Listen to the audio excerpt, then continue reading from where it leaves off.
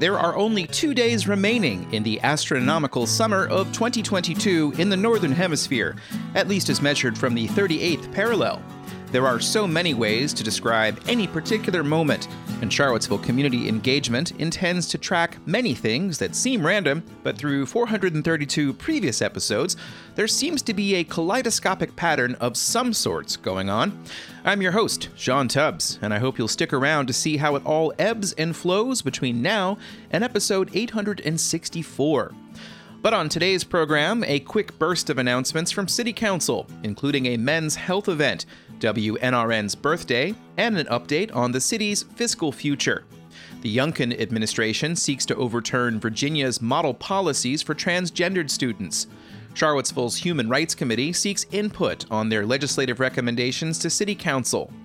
The city will soon ramp up efforts to get people to use the recently reopened Smith Aquatic Center.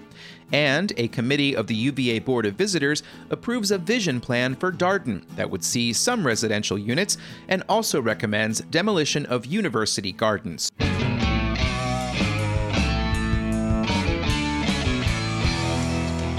In today's first subscriber-supported shout-out, the Rivanna Trail turns 30 this year. And to mark the occasion, the Rivanna Trail Foundation is throwing a party this weekend. It's also the annual Loop de Ville, which is being expanded this year.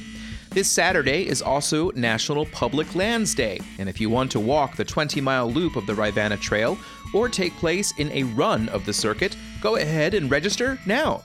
What about a mountain bike ride? Or attend that night's Rivanna Roots concert at the Rivanna River Company. Visit rivannatrails.org to learn more about what's happening on Sunday, including a 15-mile mountain bike ride with the Charlottesville Mountain Bike Club, a family-friendly walk at Riverview Park, and a 5-mile run. That's followed with a celebration from noon to 5 at the Wool Factory. For all of the details, visit rivannatrails.org.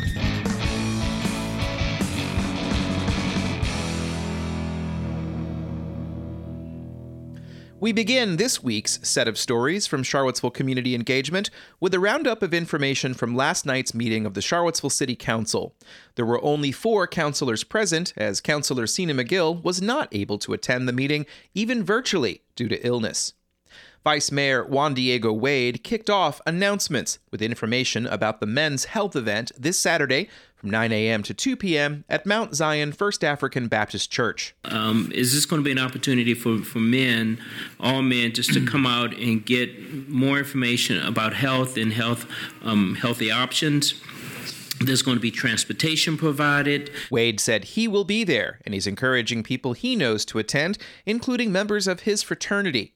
On Monday, Mayor Lloyd Snook said he issued a mayoral proclamation to WNRN Radio for their recent milestone. So they're celebrating 25 years of nonprofit radio and very successful. In his comments, interim city manager Michael C. Rogers said that council is usually presented with financial reports at the end of each quarter. However, this time's report is delayed. It represents the financial results for all of last year, and those results will not be final until after the audit is completed. The audit will determine how much of a surplus will be left over from fiscal year 22, the second half of which included both a property tax rate increase and a property assessment increase. We're still anticipating a sizable surplus, as we previously discussed, and at this point, we do not anticipate any material differences in what was previously reported. In June, Rogers reported a projected $14 million in surpluses, as reported by Charlottesville Community Engagement. Expect the audit to be completed and presented to Council in their second meeting in October. More from this City Council meeting in future episodes of the program.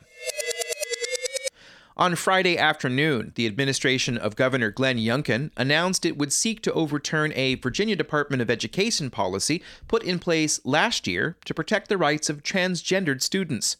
Bills passed the 2020 General Assembly directing the department to create such model policies for all localities to follow. Here's page 8 of the 2021 policy that resulted. The key guiding principle of the model policies is that all children have a right to learn, free from discrimination and harassment. Now, Youngkin is proposing replacing that document with one called Model Policies for Privacy, Dignity, and Respect for All Students and Parents in Virginia's Public Schools. Here's a section from the purpose section of the proposed policy. The 2021 model policies promoted a specific viewpoint aimed at achieving cultural and social transformation in schools. The 2021 model policies also disregarded the rights of parents and ignored other legal and constitutional principles that significantly impact how schools educate students, including transgendered students. The 2021 document has a long list of terminology with 11 definitions ranging from cisgender to transgender. But the 2022 policy reduces that to one definition for transgender student that requires the parent to request that identification rather than the student. There's examples of this in the images in the newsletter. The new policy also states that the First Amendment of the American Constitution prevents government actors from making others do anything against their religious beliefs. Here's Section 5, Paragraph C of the 2022 replacement policy. Practices such as compelling others to use preferred pronouns is premised on the ideological belief that gender is a matter of personal choice or subjective experience, not sex. Advocates for transgendered students say the new policy will cause harm to individuals in families where they are forced to hide their identity and potentially face repercussions. For more on the response to the proposed new policy, check out the Richmond Times-Dispatch interview from today with two law professors who argue that Youngkin's approach may be on shaky legal ground. While the new document states that the new policy goes into effect immediately, there is a 30-day public comment period that opens on September 26th on Virginia Regulatory Town Hall. In his first 9 months in office, Youngkin has claimed a mandate to change several policies, including withdrawing from the Regional Greenhouse Gas Initiative. He has been traveling to other states across the United States to support Republican candidates for office and is widely believed to be seeking the candidacy in the 2024 presidential race. Youngkin defeated Democrat Terry McAuliffe with 50.58% of the vote to McAuliffe's 48.64%. Democrats retain a 21-19 advantage in the Virginia Senate, and the Republicans have 52 seats to the Democrats' 47 seats in the House of Delegates. There is one vacancy pending a special election for the 35th House District, scheduled for January 10th, one day before the General Assembly reconvenes. There are 113 days until the next session of the Virginia General Assembly, but work is already underway on the next set of bills that will vie for passage of both houses and signature into law. Earlier this month, the Albemarle County Board of Supervisors had another discussion of what they'd like to see, including a further relaxation on Virginia's open meeting rules to allow for meetings of advisory bodies to be held virtually. Charlottesville City Council will also come up with a list of legislative priorities, and the city's Human Rights Commission is seeking input on what they should recommend through an online survey. Here's a section from a press release for the survey. The HRC envisions this community survey as an opportunity for members of our community to publicly raise topics of shared concern related to human rights. As an advisory body to City Council, the Human Rights Commission can bring Council's attention to systemic and policy-level human rights concerns and advocate for positive change. The survey is open through October 3rd. You can check out previous recommendations of the Human Rights Commission on the city's website. Even if we still have 2 days left of astronomical summer, the season is over for outdoor pools across the area. It was a rough one for local governments to keep enough people to do the jobs at public pools. And how do things look going into the fall for indoor pools? Here's Dana Kassler, the city's Parks and Recreation Director. The ones we struggled to get during the summer have now returned to their colleges that may not be close. So this is not atypical of this time of year that, we do struggle in that area. Gassler spoke at last Thursday's meeting of the city's Parks and Recreation Advisory Board.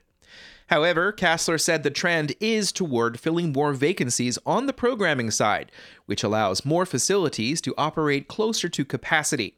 However, usage of some facilities has not returned to pre-pandemic levels, such as at Smith Aquatic Center in Fifeville.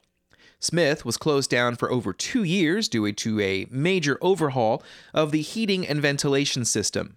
We're at operation, but we're certainly not at capacity and participation. We'll be putting out a marketing strategy for the fall, now that we've been open for, several months.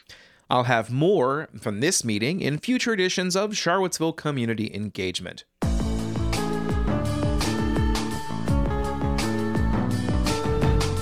You're listening to Charlottesville Community Engagement, and in today's second Patreon-fueled shout-out, WTJU 91.1 FM wants you to know about the Charlottesville Albemarle Black Business Expo coming up on September 24th at the Ix Park from 10 a.m. to 7 p.m.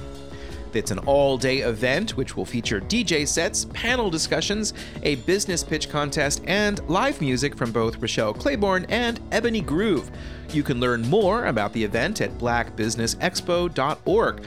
And don't forget about the Men's Health event that's also happening this Saturday from 9 a.m. to 2 p.m. at Mount Zion First African Baptist Church.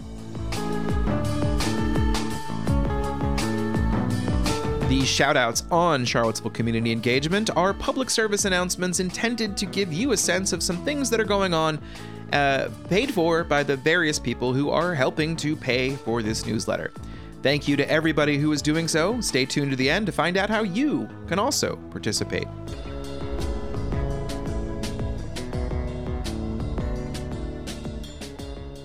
One more segment today, and it's the second segment from last week's University of Virginia Board of Visitors meetings. A presentation on potential changes to the master plan for the Darden School of Business prompted a conversation among members of the University of Virginia Board of Visitors about whether enough space has been reserved for future housing units there. At least that's one takeaway from listening to the September 15th meeting of the Buildings and Grounds Committee. That group recommends positions on land use decisions at UVA. University of Virginia architect Alice Rocher showed a slide which depicted how the Darden School fits in with the Emmett-Ivy corridor, as well as the athletic precinct. Central Grounds is a halfway point between North Grounds and the downtown mall. And it's so important that all the work we're doing at the Emmett-Ivy corridor and athletics grounds, as well as the master plan that we'll be presenting, really starts to break down this perceived distance with these pulses of activity. Darden's master plan was last updated in 2017 by the firm Robert A.M. Stern Architects, and since then, construction has begun on the Darden Inn and Arboretum that was part of that revision. Now, the firm RAMSA has been hired again to update a vision plan for the future that's a little different. It's an expansion of the faculty office buildings, both north and south, and it proposes student residential facilities, both north and south. North, ringing the existing parking garage with a proposed green roof on top of the parking garage to form a residential courtyard. The southern residences would be part of a proposed mixed-use building to be built on Leonard Sandridge Road, with a potential pedestrian bridge to cross over to Ivy Gardens. Ivy Gardens is currently a 440-unit apartment complex owned by the University of Virginia Foundation, for which a master plan has been adopted. Rocher stressed that the committee was just being asked to approve the vision plan and that any specific buildings would come back to them for review. Any plan here would not impede the master plan for Ivy Gardens that you approved last year. And in fact, if Ivy Gardens should move forward sometime, in the future, there would be an ability to really connect the pedestrian and bicycle linkage between Central Grounds, North Grounds, and Darden. Scott Beardsley, Dean of the Darden School of Business, said the updates are necessary to prepare for the future in a place the school has been for less than 3 decades. Our student body has evolved from 550 students, and we will be, by 2025, at around 1,200 students, of which 700 are residential. We've also doubled the number of faculty individuals and also the staff. So basically, Darden is out of office space. Part of that is because of the loss of 15,000 square feet at Sponsors Hall after that building was demolished. Beardsley said peer institutions have also been updating their vision plans to compete for applicants by providing more housing. Stanford, Tuck, Harvard are very well known for their residential components of their housing. Darden relies completely on the community for housing, and a third of our students live all over Charlottesville, so we suffer from the same housing crunch. Beardsley said the hope is to eventually be able to house 80% of first-year graduate students in the new housing, but he is hoping that Ivy Gardens will be renovated in the near future as well to provide different options. The structural housing shortage in Charlottesville means that it's also a contribution to solving the university's housing problem. There are currently no plans to move forward with the master plan for Ivy Gardens, which would not be reserved for UVA students. The master plan, adopted by the committee last year, would increase the number of units from 440 to as many as 718, while also adding commercial and non-residential space. At least one member of the Board of Visitors suggested building more housing at Darden itself. Beardsley said they're not anticipating doing more. We view Ivy Garden as part of the solution. Nearby, there is also the old Ivy residence development before Albemarle County, which would see as many as 525 units if a rezoning is granted. The private developer in that project asked for a deferral in June when it was before the Albemarle Planning Commission. A revised set of documents was submitted to the county in August, and those are now under review. The Building and Grounds Committee did vote to approve the demolition of University Gardens, an apartment complex on Emmett Street built in 1948 that was acquired by UVA in the 1960s. The condition of these buildings is very poor, so in 2019 we stopped assigning them to graduate students. We were ready to tear them down back then, but then COVID happened. And we said, oh, gee, maybe we could use them for isolation and quarantine housing, which we did to a limited extent. Rocher said it would be prohibitively expensive to make them habitable again, as there is no central air conditioning and the plumbing is also not in good shape. There is no specific plan for what will happen to the space in the long term. The site itself is probably more valuable to the university without the buildings on it because of where it's located. Just for your information, the university owns all the land on that side of Emmett Street from the railroad bridge north to Carruthers Hall. Potential uses could include residential halls for second-year students, but there are no immediate plans. In the short term, it may likely be used for surface parking. There was no comment from members of the Buildings and Grounds Committee, and then a vote was taken. If not, do we have a motion to approve the demolition of University Gardens? So moved. Do we have a second? Second. All in favor signify by saying aye. Aye. Opposed? Great. Thank you. And that's it for this installment of Charlottesville Community Engagement. Another episode, and hopefully there will be 3 more this week. There is a lot to go through, and I'm working to try to get these out quicker. That's my number one mission at the moment, and I'm grateful for those who are supporting the work. I've been training to put out this newsletter and podcast for 30 years. Maybe one day I'll actually figure it out. Until then, please know that you can help keep me in pens and paper and court inspection fees, as well as other things a town crier needs to do the job. I am going to eschew the fancy robes, though, and you have my assurance that any pivot to video is far in the future. Perhaps in your near future is a paid subscription to help keep the momentum going. If you do so through Substack, Ting will match your first payment, doubling the impact on the bottom line of Town Crier Productions. And if you sign up for Ting through a link in the newsletter, you will get a second month for free, a $75 Downtown Mall gift card, and a free standard installation. Enter the promo code COMMUNITY to get those benefits. Thank you to Ting for their support of this brand of community journalism. Music in the podcast comes from a musical entity that is currently going by the name Vrocky. You can sample more if you visit Bandcamp and find the album Regret Everything. You can pay for it if you want, or it's free, but either way, thank you, Vrocky, for providing a sonic bed upon which I can speak. This is the end of the program. There will be another one tomorrow. There's a lot to do, and I will be doing it from a remote location. Can you guess where? I'll tell you tomorrow. I'm Sean Tubbs, the host of the program. Thank you very much, and goodbye, classy people.